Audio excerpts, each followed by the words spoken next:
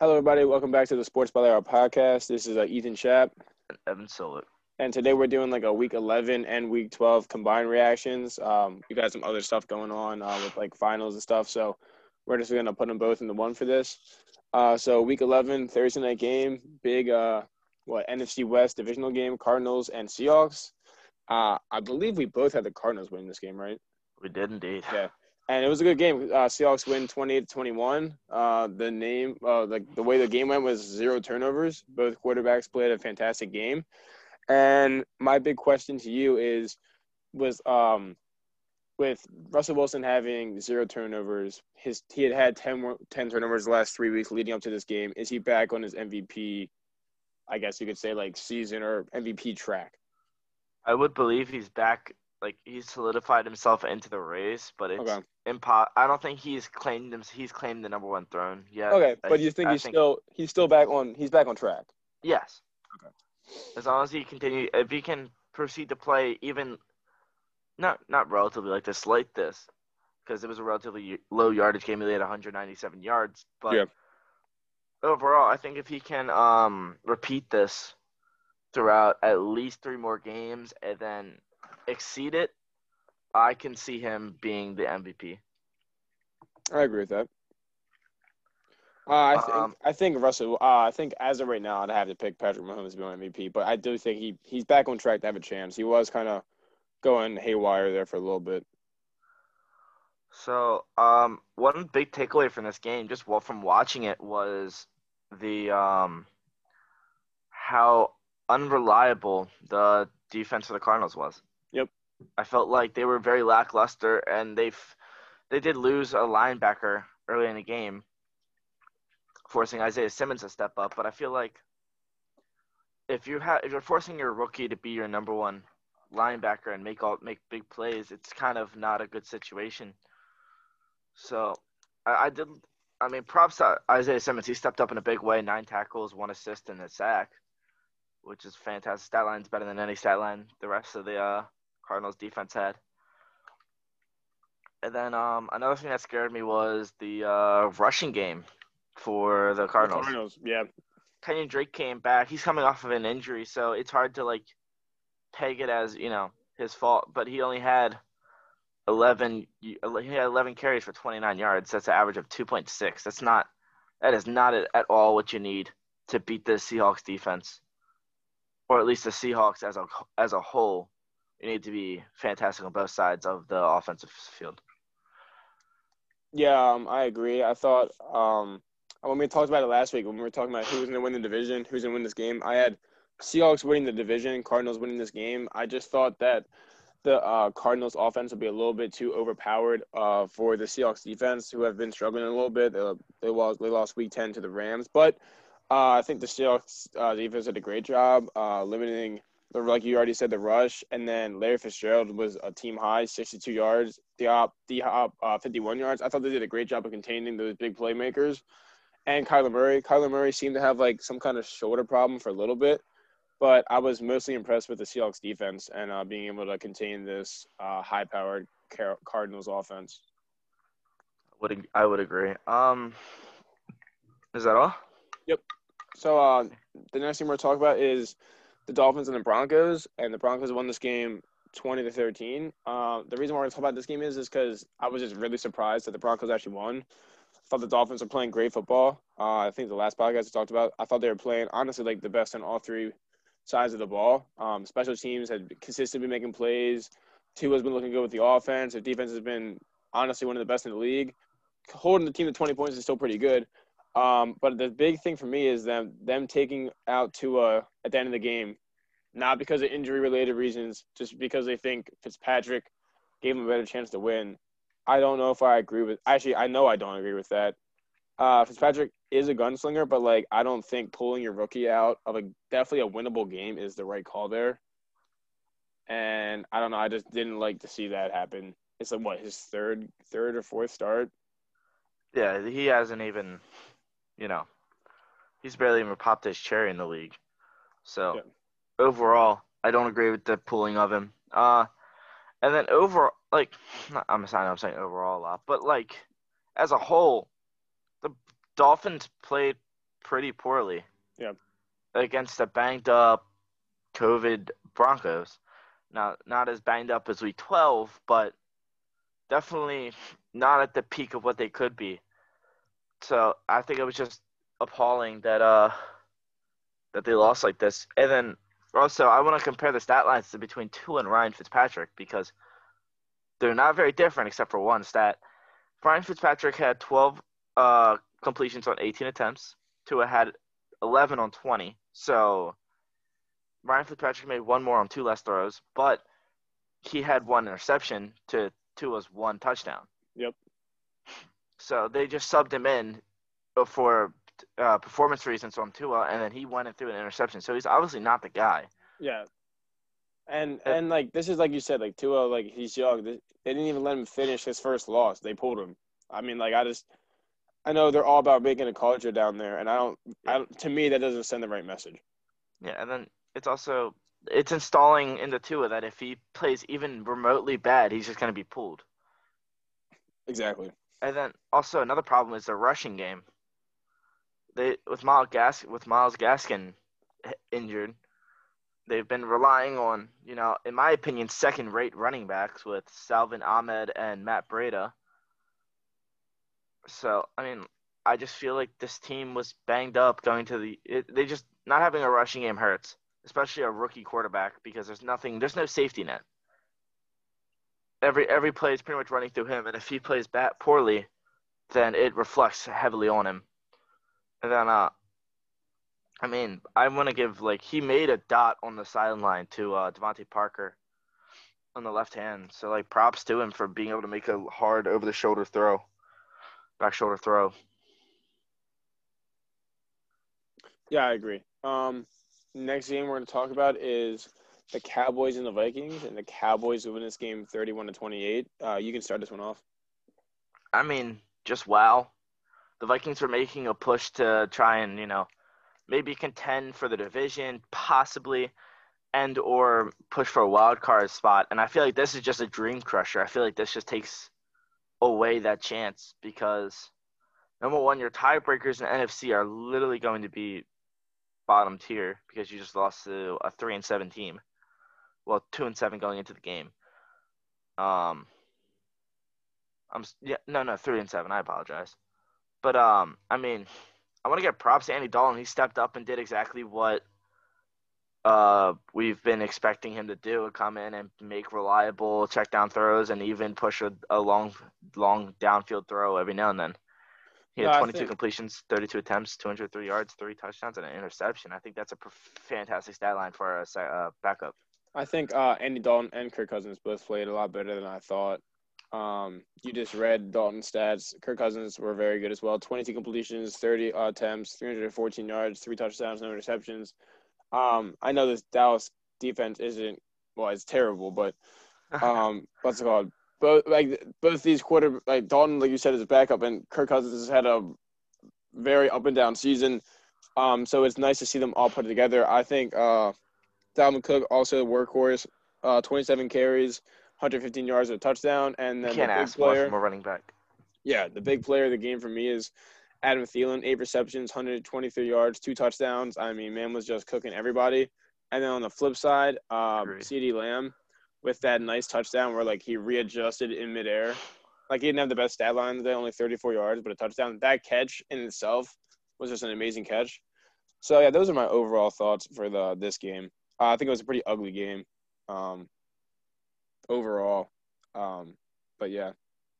I mean, I feel like this game was a really offensive game. And I think it just came down to the defenses being able to make one stop. Yep. And the Cowboys defense was able to make that stop near the very end. And then it also Zeke finally came out of his Cabo shell and had 21 carries and 103 yards. I don't know if that's his best game of the year, but it's definitely up there for one of them. Yeah, one of them. So it probably is. He finally dropped a 100-yard game, which we all know he can. He hasn't been doing this year. Yeah. Oh, also Kirk Cousins did have a fumble, so Andy Dalton and him both had 3 touchdowns, 1 turnover. Dalton threw a pick, Cousins had a fumble, which makes sense because it's Kirk Cousins and Andy Dalton. But yeah, I just think the diversity on the wide receiving core also helped out a lot on the for the Cowboys, just having three reliable wide receivers compared to the two the Vikings have. Yeah, no, I agree with that. Next thing we're going to talk about is the Green Bay Packers and the Indianapolis Colts. The Colts win this game 34-31 in overtime. They outscored the Packers in a comeback fashion, 17-3 in the third and fourth quarter. And if you combine the third, fourth, and overtime, they outscored them 20-3, which is when you go into the halftime with a 28-14 lead, there's really no excuse not to win the game, especially when you have Aaron Rodgers. So I was pretty disappointed in this Green Bay team, especially when the NFC right now is so up for grabs, open for who's going to be the real team. And then you have a team that just kind of – I know the Colts defense is good, but it kind of just falls apart down the stretch where they could easily put this game away. Yeah, I just feel like this is such like it's not a make or break, but it's definitely would put you in safe. It would make you feel a lot better going into your next games about your division, especially because I mean, yes, a lot of the teams in their division have fell off. Like the Bears are on a losing streak, and the Vikings losing this game. But I still feel like either of those teams can go on a win streak, and if the Packers don't clean up this act that they just had against the Colts, I think they can repeat and lose just like this. I think they'll still win the division. I mean, I remember at the beginning of the year we both had the Vikings winning, Yeah. but I think the Packers are still winning. I just think more of like a I don't know if you want to say like swagger, but just more of like trying to be that team in the NFC. No team has really jumped up and claimed it, No.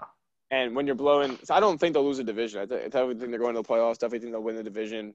But I mean, I don't know. It's just the Colts have been like they're like pretty much an average team in the AFC. They lose some good games. Like they lost to the Ravens. They beat the Titans, and then like we'll get to it later. They lose to the Titans. So they've won some good. They've beat some good teams, lost to some bad teams. But I don't think it was a game that Green Bay should have lost, especially when they had such a big lead. So I don't know. It's just kind of frustrating. That's my takeaway for the Packers game. I would agree. I mean, what Aaron Rodgers is literally doing everything he can, and it just came down to a big fumble in overtime. Was this the game that I don't know, let me look. Devontae Adams, did he have a good game this game? I would assume. Yeah, 7 receptions, 106 yards, and 1 touchdown. I mean, any game Devontae Yeah. Adams is healthy, and he usually has a pretty good one. Yeah, he's actually the only receiver that's averaging 100 yards a game on the season. You know, I mean, he is definitely the number one choice that I haven't. I mean, just seeing him consistently, because I mean, I'll admit I'm a little bit of a Devontae Adams hater, but I mean, he's given me no reason not to like him this year. He's done everything perfectly. He's been the best number one option a quarterback can ask for, and he solidified himself as a top 5 wide receiver. I mean, I can't hate on that. That's just being dominant. Yeah, I agree with that. All right, the next thing we're going to talk about is the Chiefs Raiders, and the Chiefs won this game 35-31 on a game-winning drive from Patrick Mahomes. And yeah, you can go I first. have one last thing about the Colts Packers. I think this is a bigger win for the Colts than it is a loss for the Packers. I think the Colts still have to fight for the division with the Titans, and winning this game against a over 500 team, especially like the Packers, who we know they're going to proceed to go over 500, can definitely make their tiebreakers a lot better. I agree with that. That's a good takeaway. But yeah, continue about the Chiefs and Raiders. Sorry to cut you off. No, you're good. So I think this game was a Sunday night game. Everyone thought it was gonna be close. I thought the Chiefs were gonna actually win by a little bit more than 4 points. I thought the Raiders played an absolute amazing game. I don't really know if they could even have played a better game. Derek Carr completed 23 out of his 31 pass attempts for 275 yards, 3 touchdowns, 1 interception. The 1 interception was when he got the ball back with like 40 seconds left and was down by 4, so he needs a touchdown. So he's just throwing the ball downfield. So I don't really write him off for that interception at all. Honestly, I thought the Raiders played a great game. I thought they played as good as defense you can against the Chiefs. I thought Josh Abram played super physical defense. I thought he made a crucial mistake when he crashed down and left Travis Kelce wide open in the middle of the end zone because Mahomes might run. But, I mean, he's still a young safety. He's all about being very physical. So I think he just got a little too excited in the moment and tried to. I think he wanted to make the big play, but he was so out of space. He was literally caught in dead zone. But for the Raiders offense, I thought Derek Carr played a fantastic game. And if it wasn't for their fullback, Alec Ingold, and who dropped two big play passes on one drive. One was on the third down, one was on a first down for easy first downs. And Nelson Aguilar on the third down, who was coming around like a kind of like a end around route and had to make like a diving attempt for the catch, hit him in the hands, and he dropped it. Both hard catches for the fullback and Aguilar, but both against the Chiefs team, you need to make hard catches.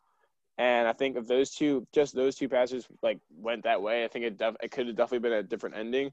So I thought the Raiders played a near perfect game, but you have to play pretty much a perfect game to beat the Chiefs.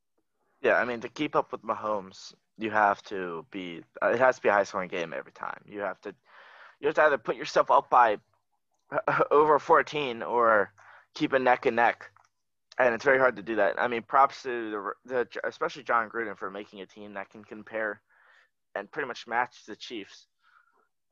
Yeah, no, facts. I think I mean honestly, in the first half, you can even say Derek Carr outplayed Mahomes because Mahomes threw an interception right off in the third drive, I think, right in the red zone.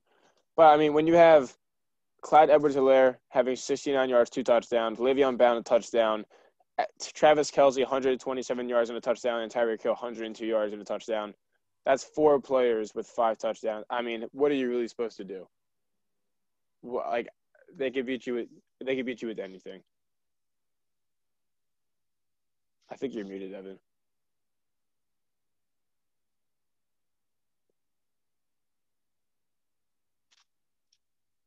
Can you hear me? Yes, I can. Sorry. Yeah. I think it just came down to like the Raiders not being able to cap off the Chiefs, and then Mahomes just being the clutch that he is. Yeah. Driving down and making the last drive matter and win the game. Yep. Yeah, I think that's pretty much. I mean, it's almost like you have to score a touchdown and leave them with like less than 35 seconds because he literally drove down the field. But I think with like a minute 40 and with like one timeout, and it didn't even look like they were in a rush. And most of their drives pretty much were like he went, sat back, takes a step or two to the left or right, and then next thing you know, someone's wide open. And it doesn't even look like – it almost looks effortless when their offense is clicking. It's just, I don't know how you beat that. They just on that last drive, they beat them in every aspect of the game. Route running, faking. Like, they faked the handoff, and half the Raiders line bit. Like, why are you biting? They're not going to run the ball in a minute. Yep, and still bit. And then it's very rare for the Chiefs to have 3 touchdowns in rushing. Mm-hmm. Well, not rare in general, but like rare this year. Mm-hmm.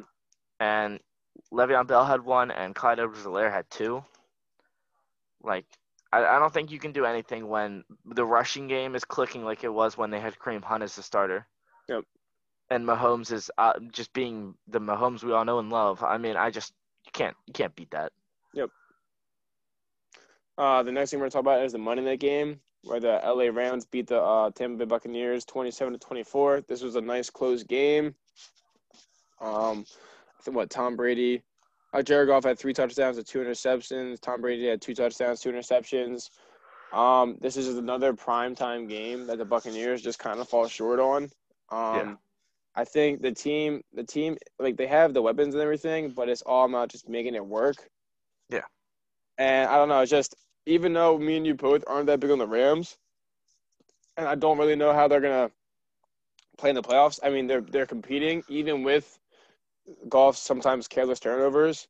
Their defense that has playmakers like Ramsey, the secondary, and obviously Donald on the pass rush that keep them in games. And Sean McVay is good enough to come in with the game plan to beat teams. So I mean, that's pretty much what it is. I would agree. And then I also think that a big reason to this game is Tom Brady's inability to throw the long ball. I think he's on the longest active streak of missing a 20-yard plus since like 2016. Now, I'm drawing a blank. Was the one that Skip Bayless is all pissed about, was that this game against the Rams, or was that against the Chiefs next week? I think it was against the Chiefs, but I'm not sure. I think it was Chiefs. Nah, I think say it out loud.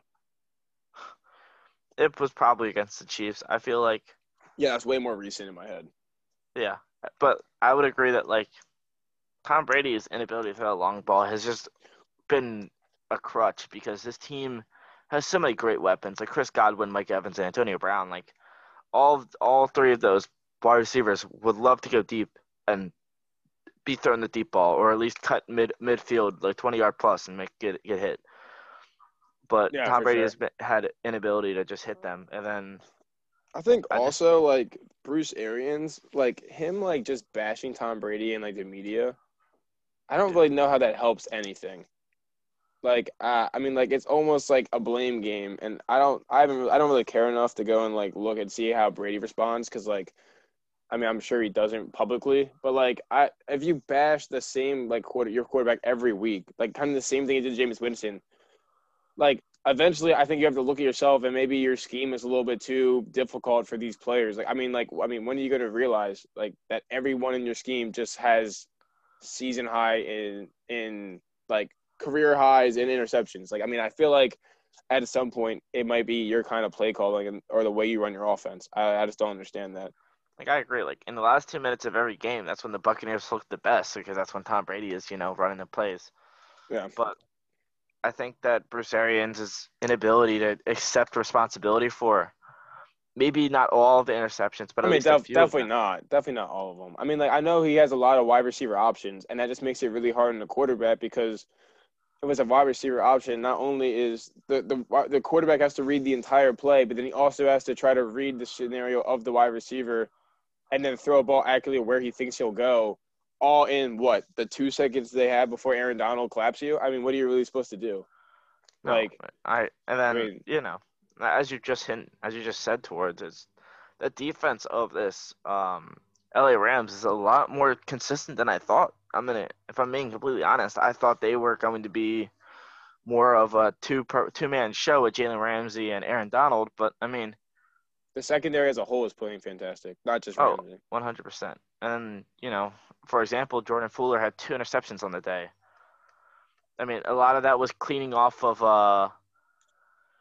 Tom Brady's inability to throw the deep ball, but still, I mean, you can't overlook that. Yeah, for sure. All right, you ready to go to week 12? Yes, sir. So the first game we're going to talk about is the early Thanksgiving game, the Texans and Lions.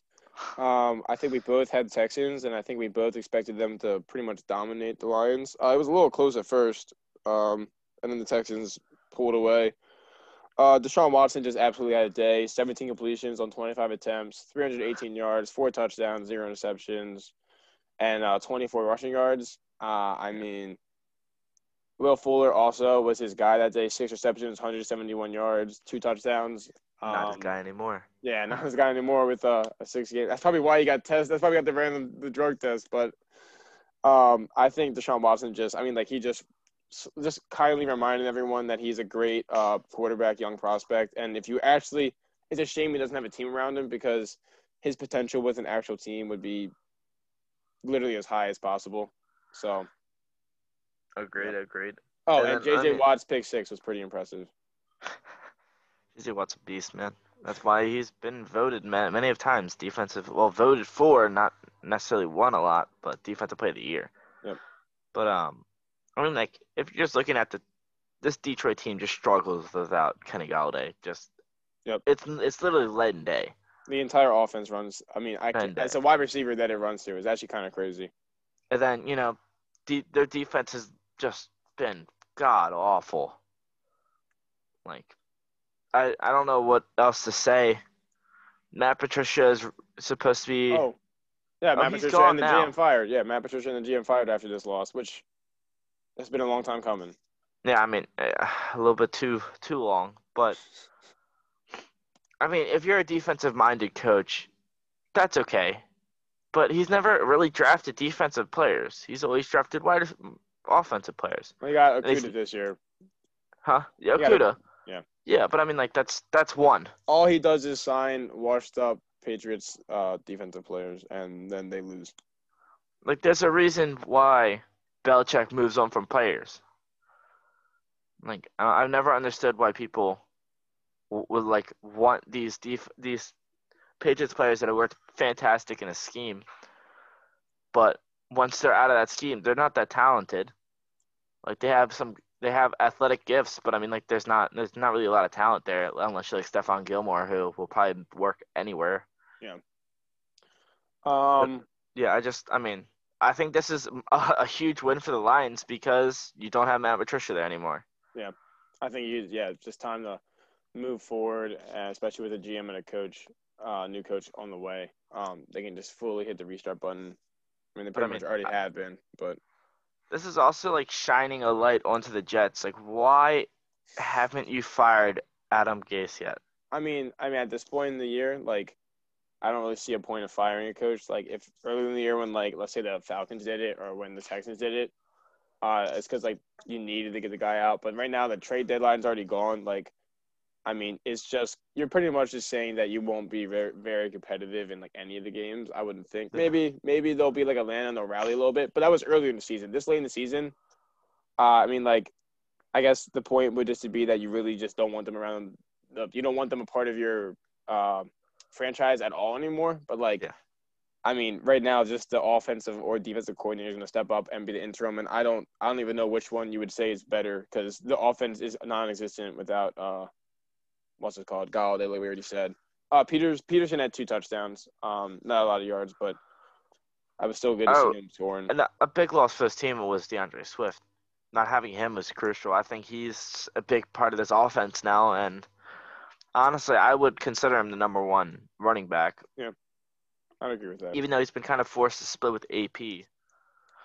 But I still think he's like with DeAndre Swift there. I don't think they win, but I think they would probably have 30 on the day.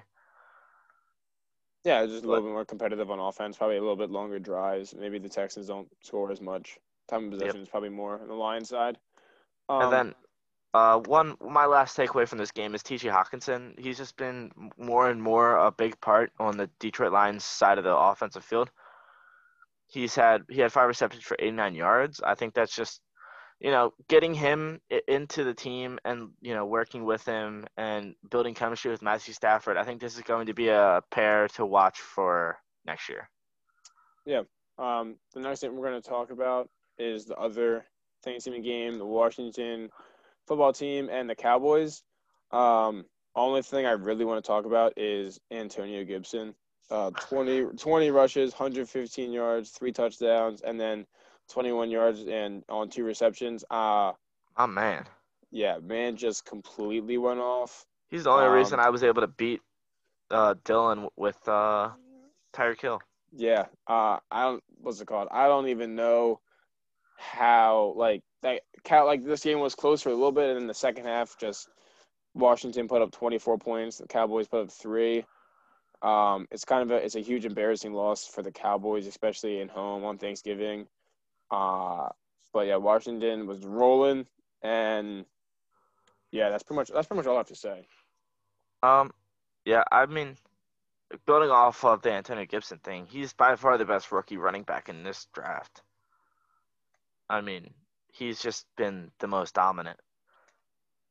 I think there's arguments for Clyde and there's arguments for Swift and Dobbins, but I just think I think James Robinson's played pretty great too, he's a rookie. undrafted. Yeah. Oh, I did not know that. I would definitely say it's between those two, but I mean, they Yeah. both have stepped up and pretty much declared themselves as beasts in the backfield.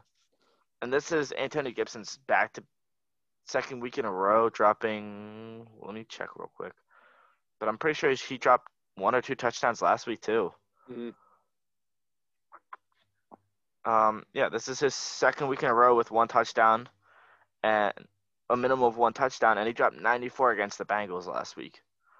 So he's had 2 back-to-back just blowout weeks, and I think he has 4 100-yard games on the day, Mm-hmm. on the year. But yeah, I would definitely say I would like the Antonio Gibson choice a little bit more because he's been forced to split with McKissick, and And even he's though he's still splitting, he's still dropping 100 yards. But James Robinson has definitely stepped up for that franchise, and I can't wait to see what he does with an actual team around him. Well, I'm pretty sure I think he's third in rushing yards as of right now. I think it's Derrick Henry and then Cook and then him. I'm pretty sure because Kamara has a ton of receiving yards. Yeah. Any more takeaways from this game? I mean, it just proves my point a lot more. I think the Washington football team is the team most set up in the NFC East, or NFC least, if you will, Least. to win the division. We only refer to them as the least here.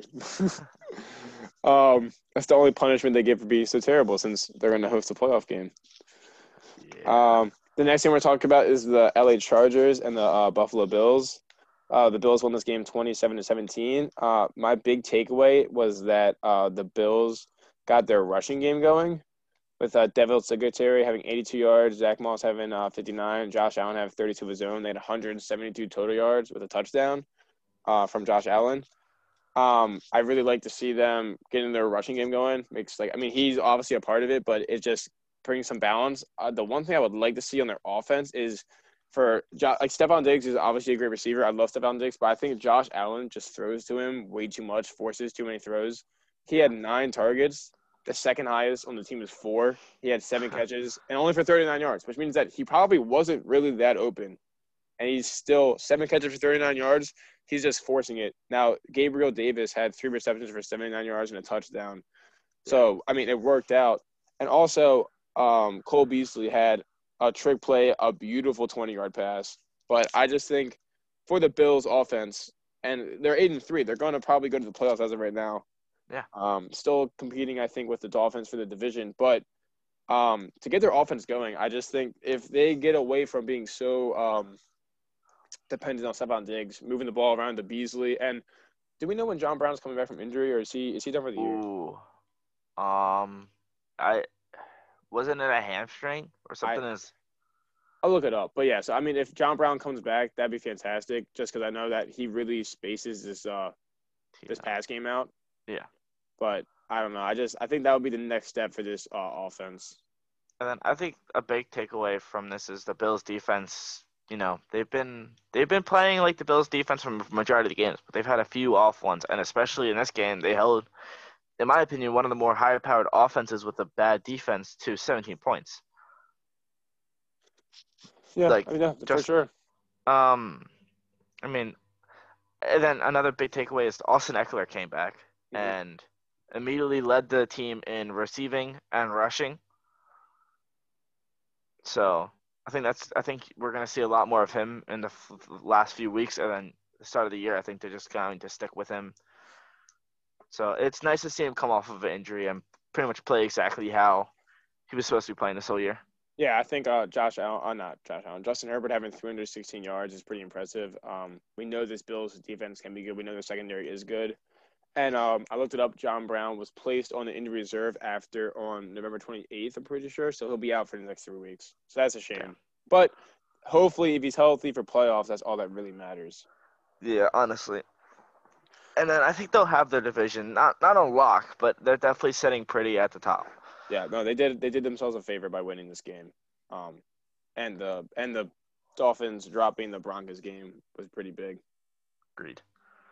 Next game we're going to talk about is the Titans and the Colts. And Titans exploded off with a 45-26 victory after the last game. Was pretty close until the very end where the Colts ended up winning off of special team blunders. But Ryan Tannehill, 13 completions for 22 yards. 13 completions off 22 attempts for 221 yards and 1 touchdown. He had one of those play action, throw it over the top games. But the real person that makes this offense go, it has been no secret, it's been Derrick Henry.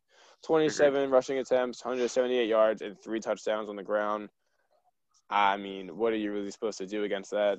You know exactly what they're going to do. They're going to run it, and when they don't run it, it's play action, and you got to watch A.J. Brown, and he still had 4 catches for 98 yards and a touchdown. So, you know exactly what they're going to do, but it's just can you stop it? And right now they're sitting at 8-3, so most people can't stop it.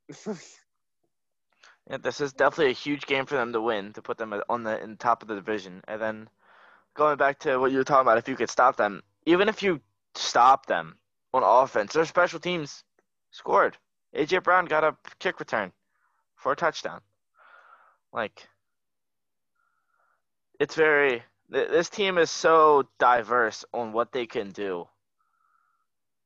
And then obviously Gostowski, I think, is either tied or is like close to being tied with the most misses in the league. But he's also kicking a lot more than most kickers have to because of this high-powered offense. So like overall, I think this team is fantastic on the offensive side of the field. And then on defense, with the addition of Desmond King, who has immediately came in and had an impact. Yeah, for sure. I mean, this team, I feel like the Titans are set to be a very dynamic and explosive team to go against any team in the NFL. I think any team they go against is going to be a fight. Yep.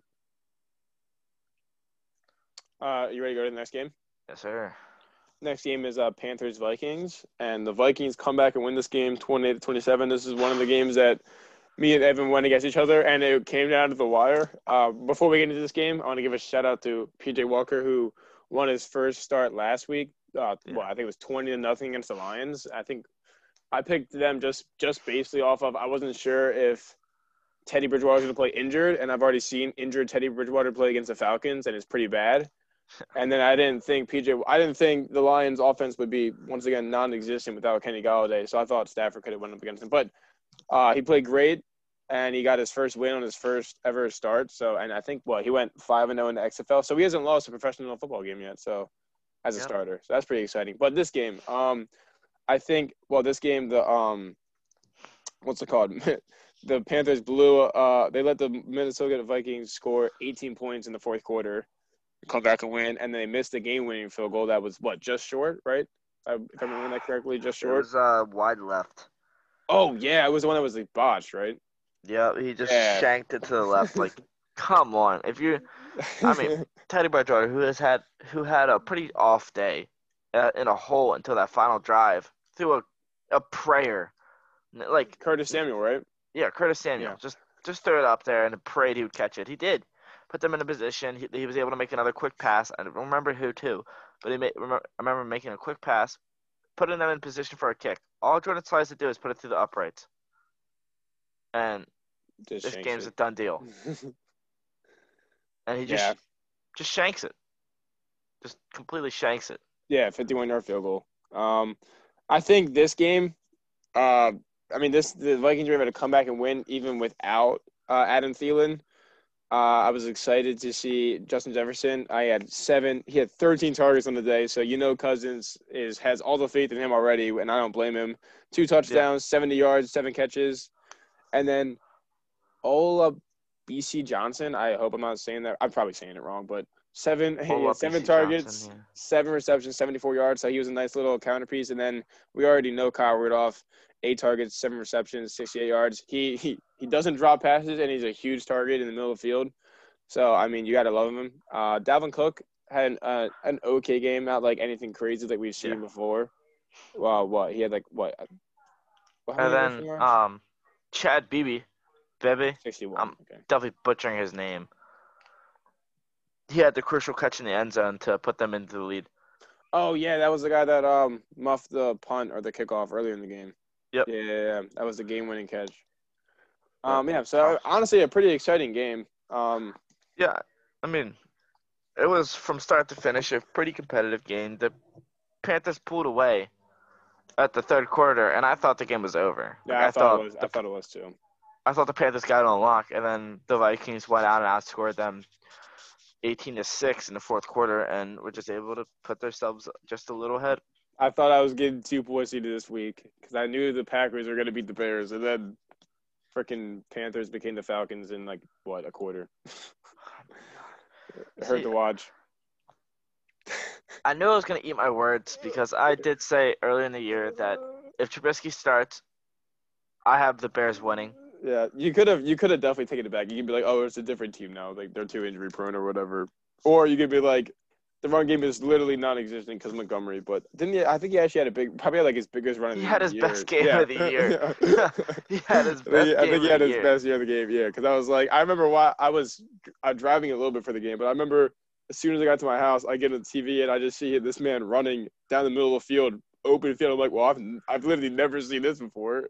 Oh, my God. But yeah, we'll get to that later. Next game we're going to talk about is Browns Jaguars, and the Browns win this close game, 27-25. This game was actually a lot closer than I thought. I thought Cleveland would be able to pull away from this Jaguars offense run by Mike Glennon, but he actually played pretty well. He had completed 20 out of his 35 passes, 235 yards, 2 touchdowns. Baker Mayfield completed 19 out of 29 passes for 258 yards, 2 touchdowns. Very similar stats, but I think the big storyline is Nick Chubb having 19 rushes for No, I'm in the 144 yards Jesus Christ. and 1 touchdown. I think Nick Chubb, it's just showing that even with like the injury he had early in the year, he's fully back to normal. And then you have Kareem Hunt, who's going to average 6.2 yards carry. Hunt averaged 6.2, and Chubb averaged 7.6. So they literally have a monster double beast. And then Jarvis Landry is thriving right now. 8 receptions, 143 yards, 1 touchdown. I don't know how you stop that. I mean, that's dominant running and dominant in the receiver. So the Browns, I was kind of surprised that the defense let the Jaguars hang around. The 1-10 Jaguars on their third string quarterback. Yeah, I would agree. And honestly, I think this just shows the Browns are flawed, and they've just been kind of cleaning up on under 500 teams. I don't mean to put you on the spot. If you can also say you don't want to make a statement. I mean, I'm not gonna even hold you to it.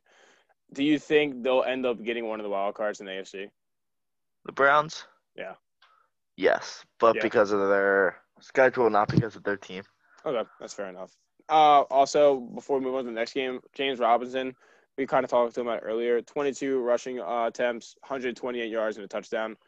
I mean, he's just playing great, especially for a rookie. What he is, he's just playing fantastic. So, no, I mean, I don't really think you can ask for much more from him. He's doing everything and anything he can to put this team into the best position they can be in. He did it against the Steelers, and he's the only reason they really got into position to score. I mean, I've been very happy with his way of gameplay, and I think with an actual QB and an actual defense, I think this team could be something. Yep.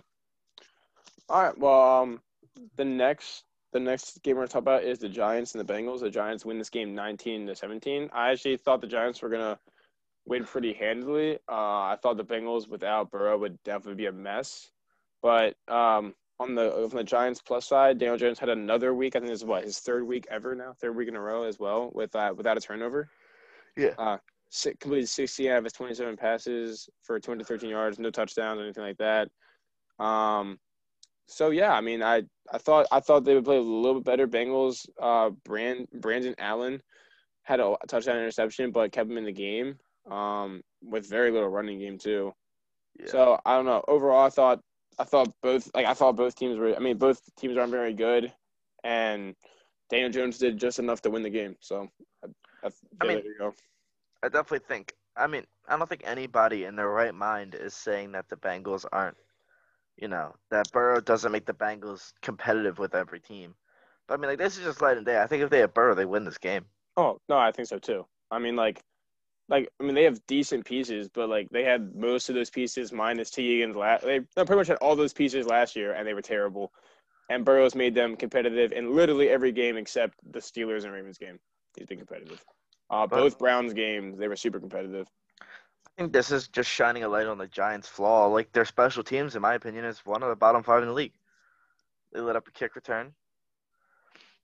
It was just their defense on special teams is just god awful. Mm-hmm. And then I just think not their inability to consistently score against teams is going to put them at a disadvantage going forward. And I think that they will come second in the NFC East. I mean, I think as of right now, which is so surprising that the Giants and the Washington might be the 2 top teams to pick from, not the Eagles and the Cowboys. But I mean, I don't know. Those are the 2 teams right now that I think we all agree are trending up. Next thing we're talking about is a shocker. Cardinals Patriots. Patriots win 2017. Kyler Murray had zero throwing touchdowns and zero rushing touchdowns and an interception. Completed 22 out of his 34 attempts, 170 yards. Seemed to still have a little bit of problem with his shoulders. I don't really know what's going on with that. Their running game was better than the week before. They had 138 rushing yards. 31 of them were for Kyler. But once again, wide receivers pretty much held in check. Hopkins, 5 receptions, 55 yards. That's still averaging 11, but, nothing crazy special. And then on the Patriots side of the ball, I don't know. Cam played pretty bad, but Damian Harris, the stat line doesn't really show it. 14 attempts for 47 yards, only averaged 3.4, but he was just making plays. Cam Yeah. also in the rushing game, 9 attempts, 46 yards, 5.1. So, and then there you go. James White, he only had 18 yards, but he had 2 touchdowns in the red zone. So they just got it done pretty much on the ground, and they just played smart football. They didn't make any big mistakes. Yeah, and that's pretty much what I have to say. My biggest takeaway from this game is this Belichick's the best coach right now. With what he's dealing with as a roster wise, he's able to beat this high powered Cardinals offense. He held him to 17 and he just schemed perfectly for Kyler. And their goal line defense was unbreakable. Kenyon Drake could barely push to the line once. He got there once, but he was stopped twice. Drake was getting bullied in the red zone. I remember that. Drake was getting bullied. We were pointing that out. This is just Belichick being Belichick. This game, that's what I'm chalking up to. Yeah. Because it sure as hell wasn't the Patriots' offense winning in the game, and the defense stepped up, but it was definitely a big part of Belichick just having a perfect scheme. Yeah, even with Cam's 2 interceptions, they still were able to win. Yeah, props to Kenyon Drake, though. 22 carries, 78 yards, and 2 touchdowns. It's fantastic stat line for running back. Yep. And then, So, next game? Yeah. Next game I want to talk about is the Dolphins and the Jets. I don't really have a lot to say. The Dolphins started Ryan Fitzpatrick because Tua hurt his thumb in practice. It was swollen, couldn't grip the ball properly. Shout out to Mason Hart with the information. But in this game, I don't really think it mattered who the Dolphins kind of started. If you had to lose Tua for a game, I would pick this one. They won 20-3, and I don't think there was really any sign of life that the Jets were going to do anything. Darnold struggled, 2 interceptions, no touchdowns. That's pretty much all I have to say. The only takeaway from this game is that Quinnen Williams is probably the highlight of this Jets defense. He had 1.5 sacks and 4 tackles, and that's about it. This game was pretty much, we know who's gonna win going into it. We know who won. So overall, your boy Devontae Parker had a good game. He had yes, he did. 8 receptions, 119 yards. It makes sense because Fitzpatrick likes to sling the ball around and doesn't really care if he's careless with it. So it makes sense that a big playmaker wide receiver had a good game. But yeah, that's pretty much all my thoughts in this game. One last point. I'm just going to say this is like a future thing. I hope they don't take this into account. Obviously it's a game. You won the game.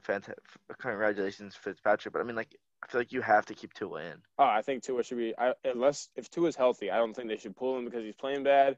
He should play every single snap the rest of the year, win or lose, if he's healthy or not. Because even if he's playing bad, the last thing you want to do is rip this man out and ruin his, just courage or faith in himself going into next season. This is what it's all about. Just destroy his confidence. This season, they weren't even supposed to be here. So even being in the running right now is a fantastic plus. And I don't think what they did last week pulling him is smart. And I don't really want to see that in the future because I don't think that helps anyone because we already know Fitzpatrick's not the guy, and you're just hurting Tua. So I don't agree with that move at all.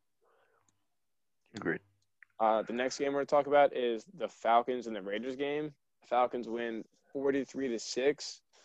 And honestly, this is the shock of the week. Raiders are coming off that game against the Chiefs where Derek Carr literally played fantastic to then turn around and have 5 fumbles and lose 4 of them. Derek Carr had 3 fumbles, lost all 3. And Josh Jacobs had a fumble and lost one, which is actually kind of surprising because Josh Jacobs is a beast. And then Carr also had an interception, so he had a 4 turnover day. Talk about like ceiling, competing head to head with the Chiefs, almost sweeping them in the air to then just getting rocked by the freaking Falcons. So I mean, like the Raiders are one of the teams pushing for the playoffs, so this game definitely hurts them. This is one of the easier ones. They have a few rough games ahead, so I mean, like this was the one that you definitely wanted to bank on. So Yeah. it does definitely hurt them. But that's my main takeaway. Just I mean, Raiders beating themselves. You can't have 6 turnovers in a day, and expect to win the game, or even like this. Like they're not even competitive. No. I mean, you cannot play like this moving forward, especially in the AFC for the Raiders. Like you have to win these. Yeah. And this a huge loss, and it was not it wasn't a loss. I apologize. It's a blowout. This is just complete, and the Falcons own the Raiders. Like every aspect of this game was dominated by the Falcons. Yep. Next game we're going to talk about is the Saints and the Broncos. Saints won 31-3. Broncos had all 4 of their quarterbacks out because of COVID, so they called up the practice squad Kendall Hinton, he's a wide receiver, was a 3-star high school recruit, and honestly, like man played terrible, but like I can't. I think like I give him hats off. I mean, it's kind of crazy. It's almost like putting just a random person at quarterback and just saying like good luck. Like it's like honestly the closest thing to like literally any of us. I mean, the man had a LinkedIn account saying that he was a sales associate, like, and he wasn't even on the team with the Broncos while he was playing the game. His LinkedIn was saying sales. Like, he wasn't even. He's pretty much pulling a random man in and putting him like you're seeing a regular person play quarterback, and he's not even a regular person. He's a D1 athlete and he's made it to an NFL roster. But at the end of the Yeah. day, he threw more completions to the Saints than the Broncos. He had 1 completion out of 9 attempts, and he had 2 interceptions. So I obviously rough, and it just puts into perspective how hard it is to be an NFL quarterback. And to me, it just kind of shows like how like fantastic like Mahomes and all of them are. But on the flip side, Taysom Hill now he's 2-0 as a starter. Didn't have a Yeah. crazy stat line for his passing 9 completions on 16 attempts for 78 yards and an interception.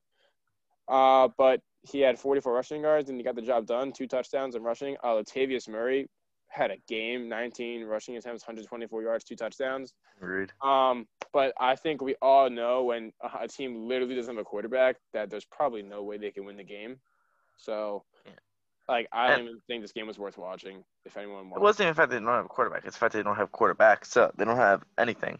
Yeah, they don't have a single one. I don't even know what happens if he gets hurt. I think Royce Freeman was supposed to be their emergency back. Oh, did you? I would have liked to see Royce Freeman or Jerry Judy personally, but that's just my personal preference. But I mean, this from start to finish, this was just domination, and then we all know who's gonna win. I was very disappointed in the way that Taysom Hill played.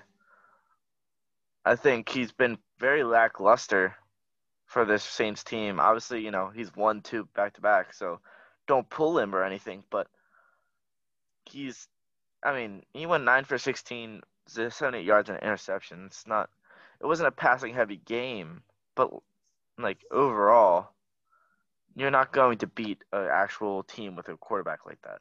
Yeah. So, Yeah, I think next week, hope they play the Chiefs next week on Sunday Night Football. Hopefully, at least Drew Lock or Blake Bortles or an actual like quarterback. I don't really know how well they'll play, but an actual quarterback is back in the lineup. yeah. Next game we're talking about is the the LA Rams and the LA Rams kryptonite, or also known as the 49ers. The 49ers beat the Rams 23-20. The Rams are 7-4, and 2 of their losses come to the 49ers. Both times they were absolutely riddled with injuries. The last time, all they had was Kittle, and that's when they let Kittle beat them on like the 4th down hot route. And Yeah. this time, they don't have Kittle, they don't have Garoppolo, they have Mullins and Raheem Mostert back, and Deebo Samuel's and Kendrick Bourne. Deebo Samuel had a game, 11 receptions, 133 yards. But I don't know. I think it's pretty disappointing by the Rams. Kyle Shanahan is just beating Sean McVay in that department. But, I mean, it definitely comes down to a lot of the quarterback play. The quarterbacks combined for 0 passing touchdowns and 3 interceptions. Jared Goff had 2 interceptions himself. Mullins had 1. Nick Mullins, you know what he is. He's nothing special. And Jared Goff is just I don't know. He's just – I feel like you kind of just have to deal with him. Like, they've already kind of paid him. He's, like, serviceable, but he's not going to, like, win you any games or make it easier for Sean McVay to win games for sure. For me, I mean, it's just when the running game for the Rams starts popping off, Jared Goff falls off. But when they rely on the passing game and the running game doesn't go anywhere, Jared Goff decides to be one of the better quarterbacks in the league. I don't. It's really hard to understand because usually those go hand in hand, and they've just been polar opposites. And then, I mean, you just being the Rams, leading your division, you just can't lose this game. Yeah, you just got swept by a divisional rival that is literally a shell of itself from last year. So, like, heading into next year, you'd have to assume that – I mean, in the division games, anything can happen, but you have to assume that the 49ers have a huge edge because, like, half of their starters are back. Oh, Richard Sherman came back and got an interception today, didn't he? Yeah. Yeah. So that's good to see. I'm not even a huge Richard Sherman fan, but it is good to see he come back healthy, ready to play. Yeah. Definitely, if you're a 49ers fan, it's a good thing to see because that means you know he's going to play next. You know he's going to be healthy for next year. Yeah. The next thing we're going to talk about is the Chiefs-Buccaneers, which is actually became a lot closer game. Buccaneers scored 14 points in the last quarter to the Chiefs 0.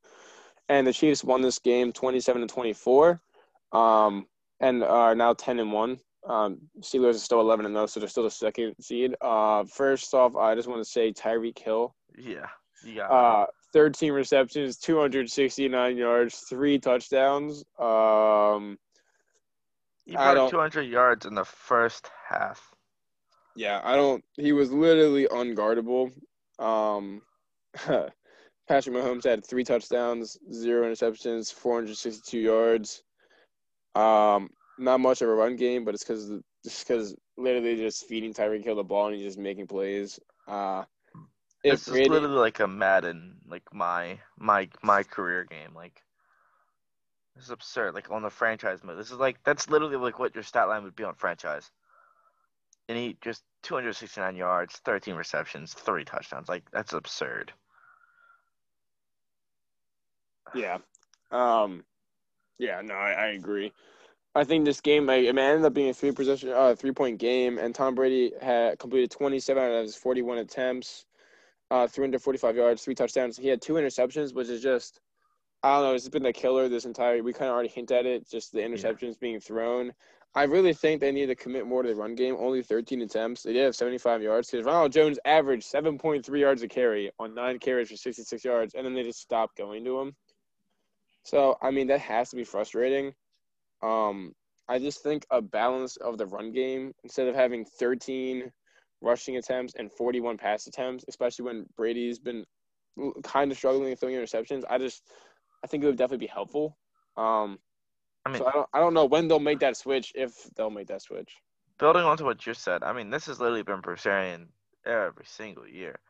Even when he had Doug Martin, a little muscle hamster, and when he was popping off, he still tried to throw the ball more. You have one of the better running backs in the league, use him. Like, Ronald Jones has literally been every single game he's played in, he's either not been given the ball enough to prove himself or he's just lit up a field. I don't understand how you can't do that. And I understand Tom Brady, you need to let Tom Brady throw the ball because it's Tom Brady. But Tom Brady's not on his A game. You have Ronald Jones. Like, use him. Yeah, no, he's Ronald Jones, and he's been consistently dominant when he gets the touches. Yeah. Oh, no. All right, so the next thing we're going to talk about is the Sunday night game, Packers-Bears. Packers win this game 41-25. So I'm just going to talk about Trubisky to start. 26 completions on 46 attempts, which is a ton. 242 yards. I mean, they had to come back, so I understand it.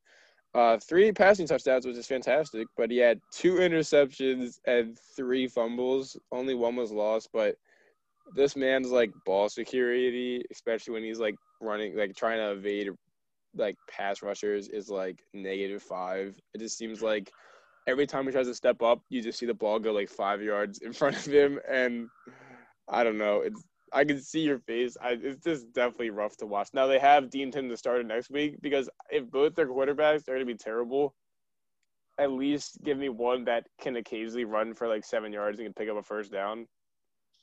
Yeah, I'll let you talk about him before I talk about the two other players I want to talk about in the Bears. So you can go. I mean, there's no excuses. He played god awful. I especially when David Montgomery had his best game of the year and was able to open up things for Trubisky. 11 attempts, 103 yards. I can't remember the last time he broke 100 yards if he has. So good for him. I know we bash him a lot, so good for him. Yeah. And then, I mean, Kareem Hunt would be better. Mitch Trubisky's turnover / possession / whatever you want to call it, ball security, was just god awful this game. I mean, granted, he was getting hit almost every time he dropped back for a pass. He was either getting pressured or hit or sacked. There was 3 sacks on the day, which isn't an absurd amount, but it's definitely a good amount. And he was pressured way more than he should be, and it's just this offensive line is bad. Mitchell Trubisky is not the answer. He's definitely, if you're gonna have 2 bad quarterbacks, at least get the most athletic one. And then, oh man, the defense just fell apart in the second quarter. Yeah, and the third too. Agreed. Second and third, they just completely just. No, I'm sure some of those parts were just based off turnovers though.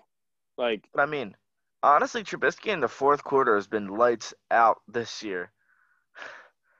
I mean, he only had 15, but I mean. I think that's when they go to prevent. They're up by a lot. Yeah.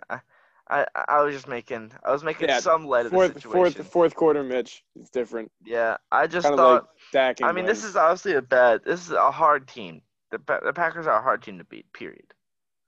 And when you let a team drop 21 on you in the second quarter, and then 14 in the third, you can come back as much as you want. Yeah. When you're down 10-41, you're going to lose the game.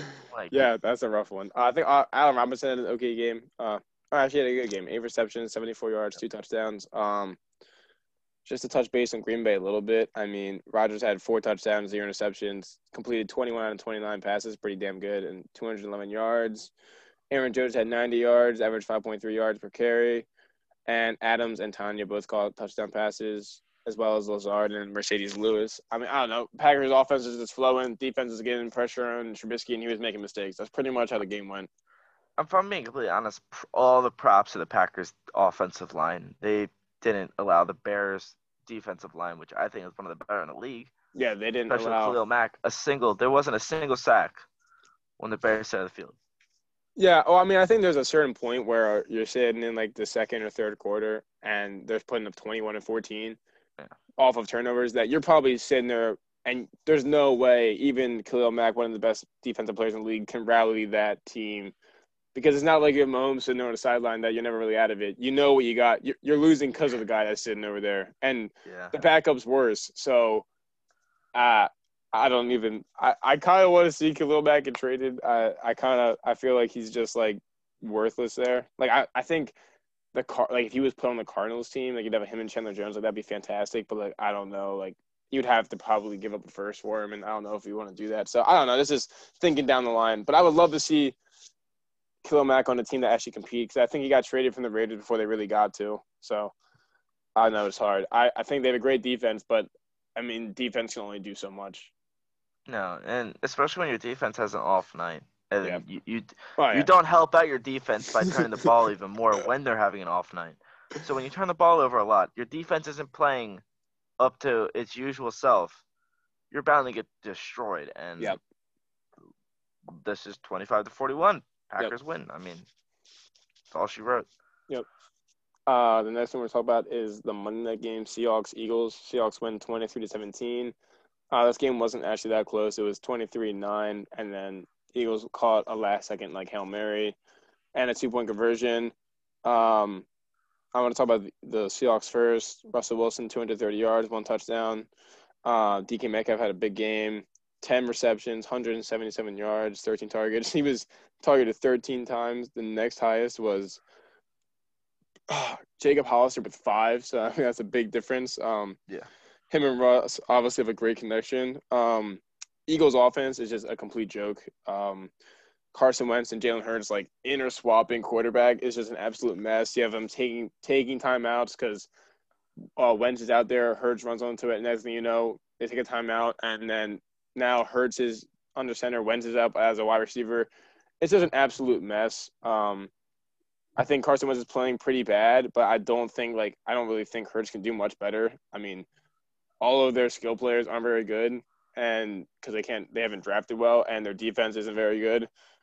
I know Darius Slay was getting a lot of crap, but I mean, like, he got beat by DK, but I mean, almost everyone does. I mean, Patrick Peterson contained him pretty well, but other than that, I thought he's played pretty great for the Eagles. I mean, he's been one of the only shining lights on defense. It's kind of, I don't think he has a lot of help in the defensive side of the ball, especially when their offense is struggling. So that's kind of my only takeaway.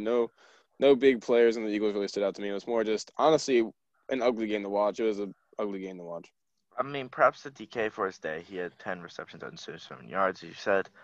But, I mean, he's not Megatron. I know this isn't really like a takeaway in a whole, but he's not Megatron. Mm-hmm. Megatron never dropped open passes. Yeah, no. DK has 12 drops a minimum of 3 open touchdown passes where they just hit him in the hands, or he's let it get stripped from him on the 1 yard line because he was celebrating like Deshaun Jackson, or hit him right in the helmet.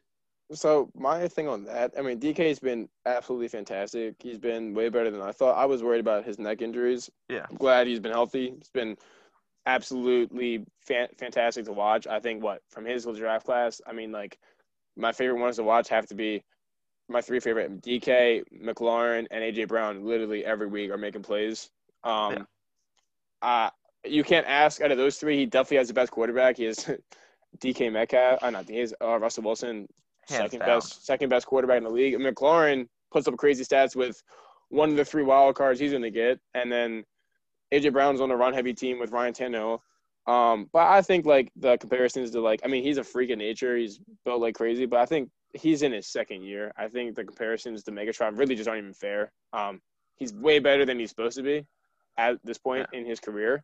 I would agree. And I think we should just enjoy DK Metcalf and not worry about comparing him to all these other people. Just let him be him. I think instead of trying to make him into, the next Megatron, he's the next DK. He's not. Yeah.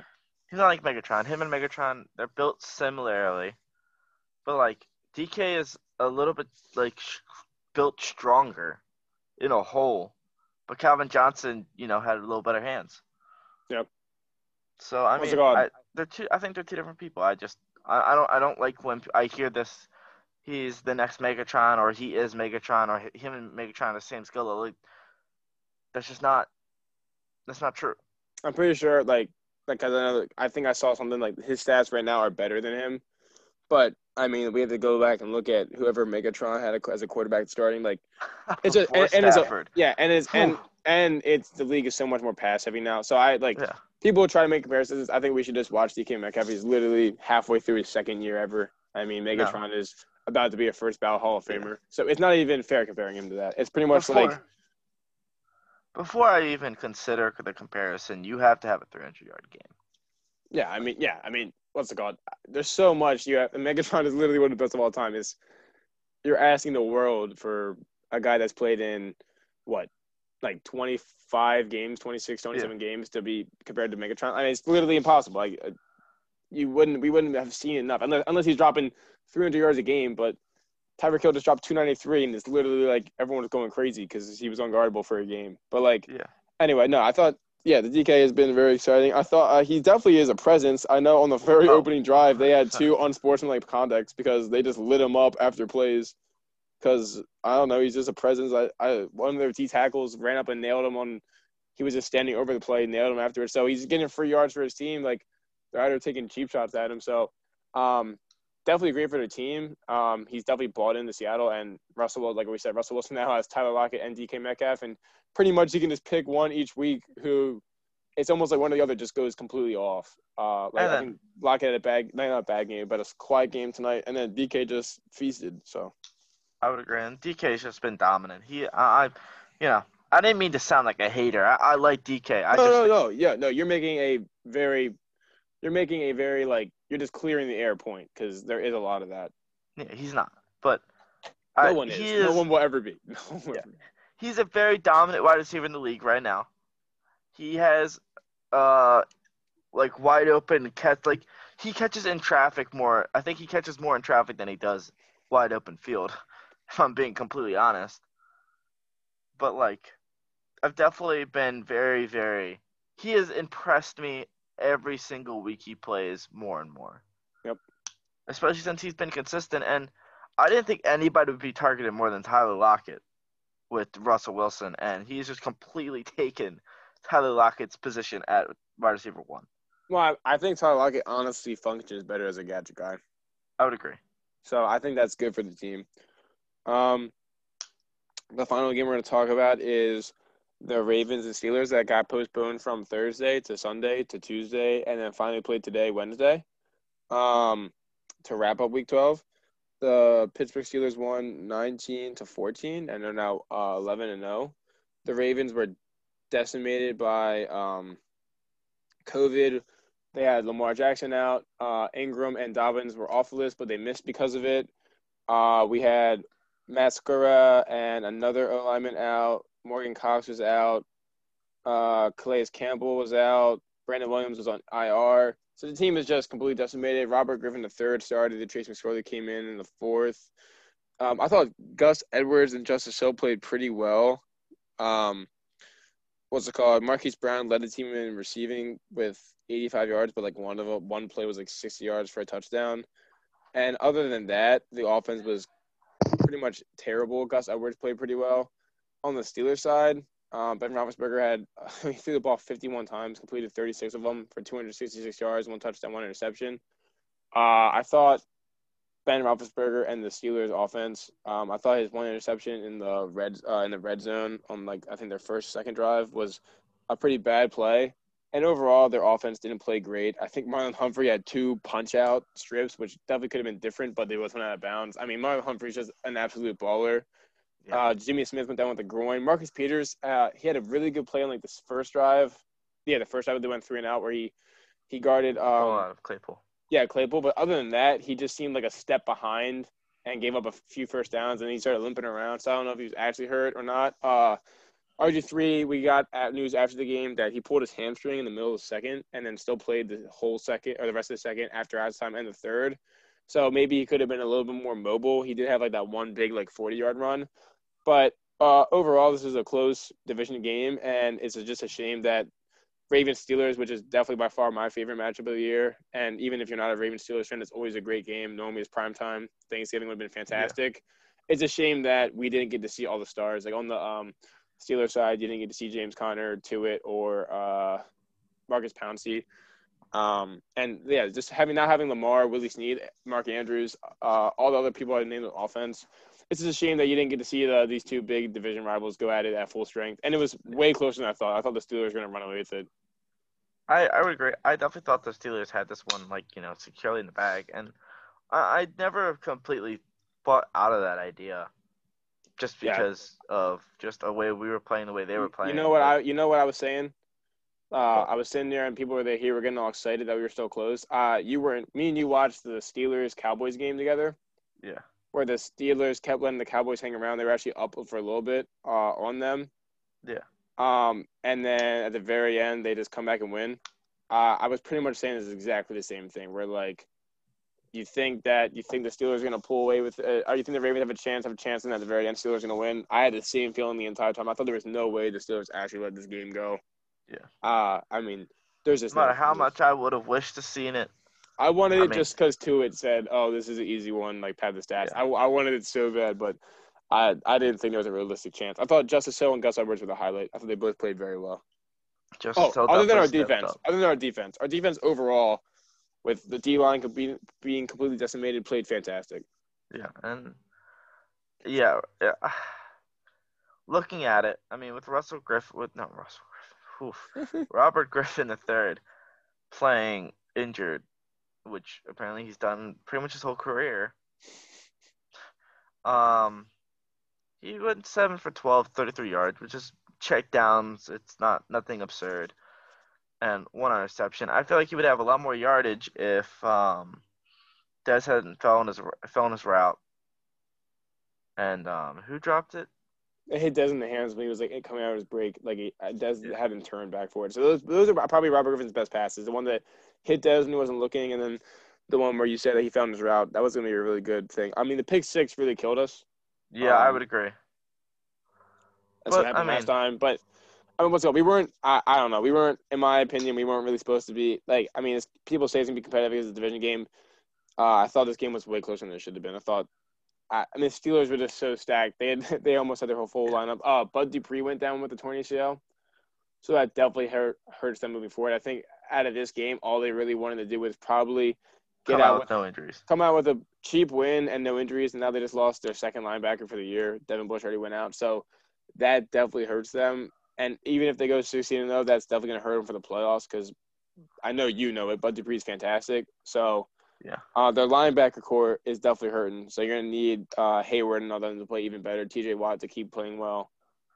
But yeah, And then they need Joe Hayden and Minka to continue to dominate. I mean, overall, I wouldn't don't like be mad. I wouldn't get mad at RG3's gameplay or even any of the Russian and anybody on our offense because we're going against one of the more higher powered defenses in the league, if not the highest powered, my opinion. yeah. And I saw a stat. It was RG3, like he's in the Browns and he was in the Ravens. He started 3 games since 2017. All three have been against the Steelers. That's just a shame. yeah, it's just, That's not the team we played against. He won last year, but that's just not the team you want to be making all your starts against because their defense is always fantastic and they always play tough, especially if you're especially on the against us. Browns. Yeah, if you're the Browns or the Ravens, they're not easing up. So that's definitely not the team you're going to be making your Like showcase games against. we talked about it earlier. Like even with just Mason Rudolph, their teams against us when we were having our best regular season ever was close. Yep. So I mean, like these two teams, no matter who's on what team, it's going to be a physical team, physical game. There's going to be a lot of trash talking, and I'm surprised we didn't see it, but I was expecting a fight. Not Mm-hmm. maybe not a fight, but like a little like skirmish where people Yeah, I think there was a those faces. one instance. I know I saw on my phone when we were doing this. Juju posted something, and Willie Snead was. I think he posted when he was stiff arming the guy in the face, like by the goal line. And I'm pretty sure there was some clapback on Twitter. But I mean, those games are always chippy. But like I said, like our heart and spirit wasn't really there. No, but Lamar's not there. Ingram's not there. Snead brings energy. Andrews brings energy. Like Dobbins, yeah, I mean yeah, even Dobbins on the defensive side. Calais Campbell definitely brings energy. Brandon Williams. So I mean Humphrey was definitely Matt there. Judon not being there. Yeah. But yeah, Judon not being there. So I mean I don't know. It was a bunch of practice squad guys running around. I don't really know if they're squaring up like that. But yeah, now we're gonna go over the current NFL playoff picture and just kind of talk about it. I'll talk about the teams that are just sitting outside looking in. So we'll start with the AFC. That one's a little bit more competitive. Number 1 seed right now is Steelers 11-0, Yep. Chiefs 10-1, Titans 8-3, Bills 8-3. That is how division leaders are supposed to look. We'll get to the NFC in a little bit, but your wild card teams are the Browns 8-3, Dolphins 7-4, Colts 7-4. So that's the Raiders and the Ravens both looking out at 6-5 right now. As of right now, do you think the wild card teams would end Browns, Dolphins, Colts? Um, Or if you had to pick one that might drop, who if out I of had to those pick three? one that might drop, it'd be the Dolphins. Dolphins. Okay. I I think they think have the they're the hardest most. schedule They have a hard going schedule, forward. and then the Colts have been playing probably the most consistent football. They're not the best, but they're consistent. Mm. Every single week you're going to get 200 plus yards out of Philip Rivers. Jonathan Taylor's going to drop 70 plus, Yeah, they got and him off the COVID list for next week too. mhm. And then and their defense is going to play like a top 5 defense, no matter who they're up against. I mean, the team. I know exactly what I'm getting out of the Colts, and I think they're too consistent to drop out. I think the Browns' schedule is just easy mode. They've been given pretty much a path to the wild card, and then I think the Dolphins with their hard schedule, they're I don't want to say like quarterback conspiracy or quarterback. controversy. I don't want to say that's going to be like a crucial part, but I think depending on who their quarterback is, I think that's going to either stunt or accelerate their growth. Well, even if they go with Tua, it's definitely hard to win down the stretch to make the playoffs because teams know what you're playing for and they're playing you hard. So I mean, that's just asking a lot out of him anyway. And they need Miles Gaskin back. Miles Gaskin back as fast as possible. I think I would go with. Let me look up the Colts schedule. I'm not huge in the Colts just because I really don't like Philip Rivers, but yeah, they play Texans, Raiders, Texans, Steelers, Jaguars. So Raiders Colts will be a big game. Yeah, that will either propel the Colts up further on the wild card or give the Raiders some hope. But I would definitely watch the Colts. I just think they're the least dynamic. If Tua comes in and he starts balling out like he did to the Cardinals game, they're definitely gonna be hard to beat. Now NFC side, 1 seed is Saints with a 9-3 record, Seahawks 8-3, Packers 8-3, Giants 4-7, Rams 7-4, Bucks 7-5, Cardinals 6-5. So right now, three of the NFC West teams are making the playoffs, which I mean isn't terribly surprising. So my big question here is, do you think there's any team that could come up and potentially take the spot from the Cardinals or the Bucks? So potential teams would be Vikings, Bears, no one from the NFC least. I guess you could say, I mean, no, because the Panthers are pretty bad too. I mean, Panthers season's over. They can't make it. So then who else are you really looking at? Because the Saints, Bucks are already there. Falcons aren't making it. I mean, I don't think they are. Do you think Vikings or Bears have a chance? Because I would say no. And I think probably Cardinals and Bucks probably like win, lose. They probably pretty much split the rest of the week. Maybe win 2 or 3. Maybe win 3 out of 2. I think it's going to come down to. I think if I had to pick one team, Vikings. I think Vikings. I'm going to say Bears, but I think this week was obviously an off week on defense. Yep. I think this is Trubisky's first week back in 5 weeks. Oh no, it's probably more. It's probably like 7. Well, I think they had a bye in there too because we talked about that. Yeah, he started the first 3, went 3-0, then got benched. Okay. Didn't he play week 4 though? He played week 4, then got benched in week 4. Week 4. Okay. So he hasn't played in 6 weeks. Yeah, that's a good amount of time. So I mean that kind of messes up the fluidity and the chemistry you have on offense. And then he brings a whole different aspect to the rushing game. I think that this Bears if any team is going to, I think it's pretty set in stone right now. But if one of those two is going to, I think it's the Bears. I would pick the Vikings because I know I have at least one pretty much solid piece, which is Dalvin Cook. He's going to be a workhorse. Yeah. And Thielen and Jefferson have both been fantastic. So all I need is Kirk Cousins not to throw the game away, and they can win. That's literally all I need. Like, because they can put up the points, even if the defense isn't playing great. I just need Kirk Cousins not to beat us or beat themselves. But I would pretty much keep that wild card how it is. Now, I don't know who's going to win the NFC East or NFC West or the East, actually, to be honest. I guess that could be the only change. I feel like the only change could be either Washington gets over the Giants or maybe the Rams catch the Seahawks. But I would if I had to put money on it now, Seahawks defense has played pretty well the last 2 weeks. I would probably say Seahawks still winning it. And I think that the Rams will end better than the Cardinals just because kind of how we both agree, the Cardinals just seem 1 week out when they're dropping games to like the Dolphins, the Patriots, and they have to throw a Hail Mary to beat the Bills. They're just not fully there. And I think it is a large part because their defense is a little overrated. And, yeah, that's pretty much it. I think the defense is overrated. It relies heavily on Patrick Peterson to completely take away their number one option. And then their linebacking core is beyond salvageable right now with Isaiah Simmons trying to carry it. Yep. And then, like you said this earlier, and I obviously 100% agree. Chris Jones. Mm-hmm. Not having him. Chandler Jones. Jones, I apologize. Not having him has just been like a I would love to see them right now with them because that means they have a dynamic player on each level, and without it just hurts. I mean, Isaiah Simmons had a sack this week, which is good, but I mean, like it definitely hurts them, and it's definitely clear that it does. And I'm a big fan of me and you, I think we're both big fans of Buda Baker. Yeah, So I think and their Pat Pete. defense has stars. It's not very it doesn't have like They, a deep depth, they but have it has. stars like the Rams do, but the Rams play better as a unit, Yes, I agree. and that could be coaching. Sean McVay just might And be a then little bit better coach than every week, Kingsbury. personally, I feel like I feel like we have overrated their offense a little.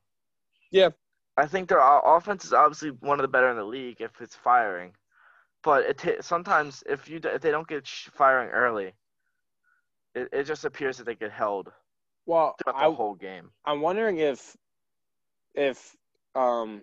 Murray's like kind of tendering an injury because he just has seen all of these last two games, and they keep shoving that ice pack or heating pack, whatever, under his Heating pack, right? Yep. shoulder, and I just don't know what's going on with that because if he's hurt, I would let him sit now. I mean, they are in the wild card race, but I mean, I would definitely want him healthy down the stretch, especially in like division games, and not be playing against the Patriots and losing anyway. You know what I mean? So Yeah. I don't know, like that. If he's hurt, they definitely have to address that because you don't want this man playing hurt and then messing him up for next year or later than this year. So that'd be my number one concern with them. Yeah, I would definitely. For me, it depends on the severity of it. If it's just like a muscle, like a torn muscle, like not even like a torn muscle, but like a pulled muscle, like it's just sore, and like it's not really like Yeah, it's just been if interesting. It's there's not been a high risk of re-injury, and it's just like maybe sore, a little bit of discomfort, I would still send him out there because you need him. yeah, But if he's a it's huge like an playmaker. actual like torn like a muscle has been torn muscle or some other problem in the shoulder, I wouldn't start him. But Yeah, I guess I would have to be in that locker room to make this decision personally. yeah, it's very true. Oh yeah, so that was my total takeaways for week 11 and 12. Anything else you want to say, Evan? No, not right now. All right, so yeah, this was Ethan Schapp and Evan Silver. this was Sports by the Hour.